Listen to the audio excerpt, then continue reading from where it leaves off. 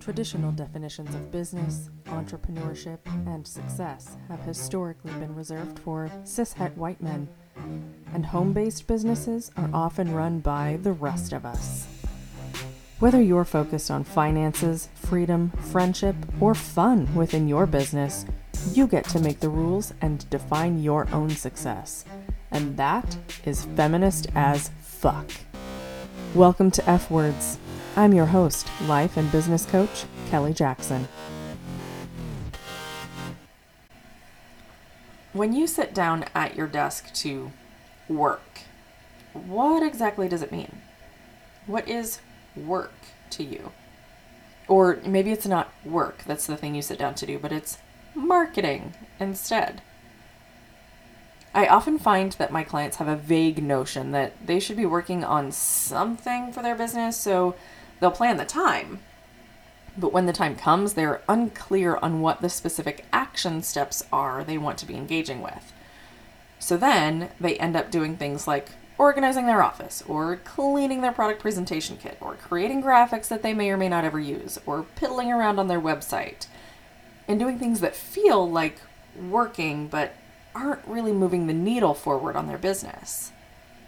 So that's when I ask them if their work consists of income-producing activities or dopamine-producing activities. And they often want to punch me for asking such a direct and clearly offensive question.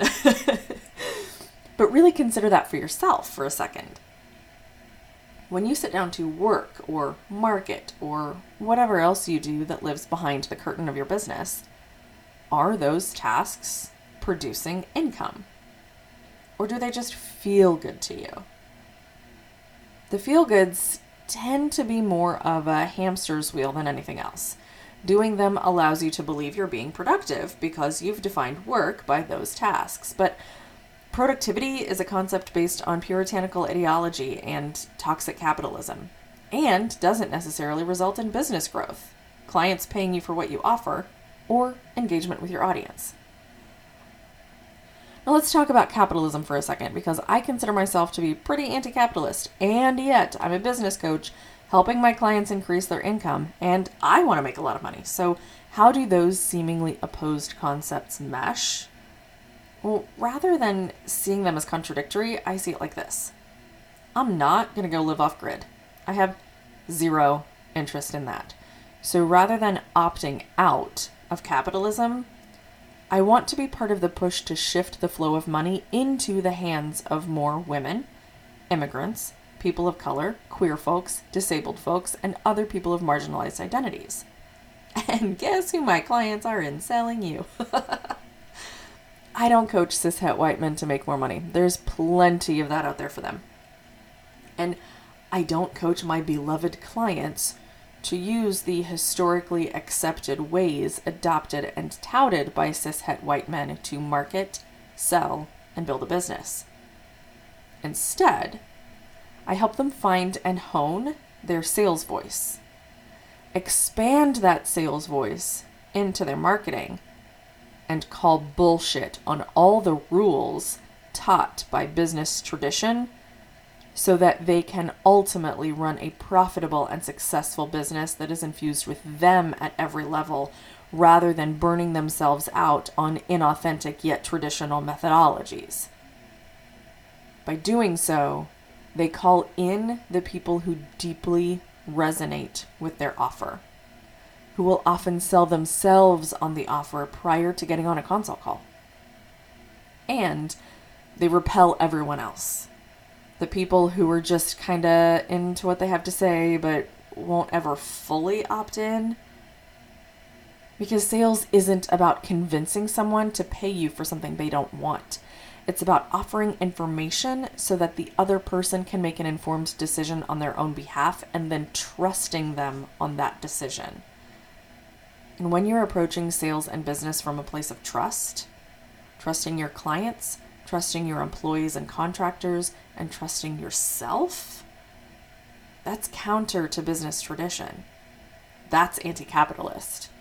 That's feminist as fuck. Within the community of Selling You, we examine your relationship to sales. That begins with the 6-week sales soiree. Then we dig into your business practices and we examine them. Do they serve you? Do they serve your clients? We look at your marketing. Does it sound like you, or does it sound like that one coach you follow and have taken every class they've offered? We look at your consult calls. Are they super scripted? Are they manipulative? Do you even need to do them or want to do them? We look at your client onboarding system.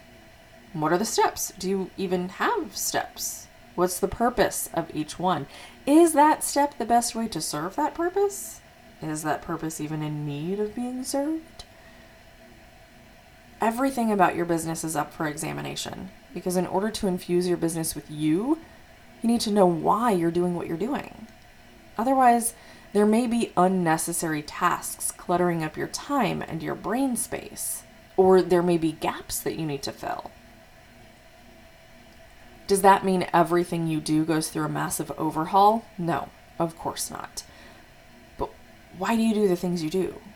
And are they income-producing activities, or are they dopamine-producing activities? And yes, it's absolutely possible for something to be both. But know that. Examine it. Get curious about it. Get super detailed about it. And if you're unsure of how to do that or where to even start with it because it seems super overwhelming to consider, I'd love to invite you to get on the waitlist for the next cohort of Selling You. We start in January. Fill out the Google form, that's where the waitlist lives, by going to the following link. Now this is a bit.ly link, so I'm going to read the letters off to you. Lowercase b as in boy, I, T as in Tom, .ly / capital S, lowercase ELLING, capital U. So it's bit.ly / selling you. And everything is lowercase except for that capital S and capital U. All right, I look forward to helping you examine all this stuff, getting your business infused with you.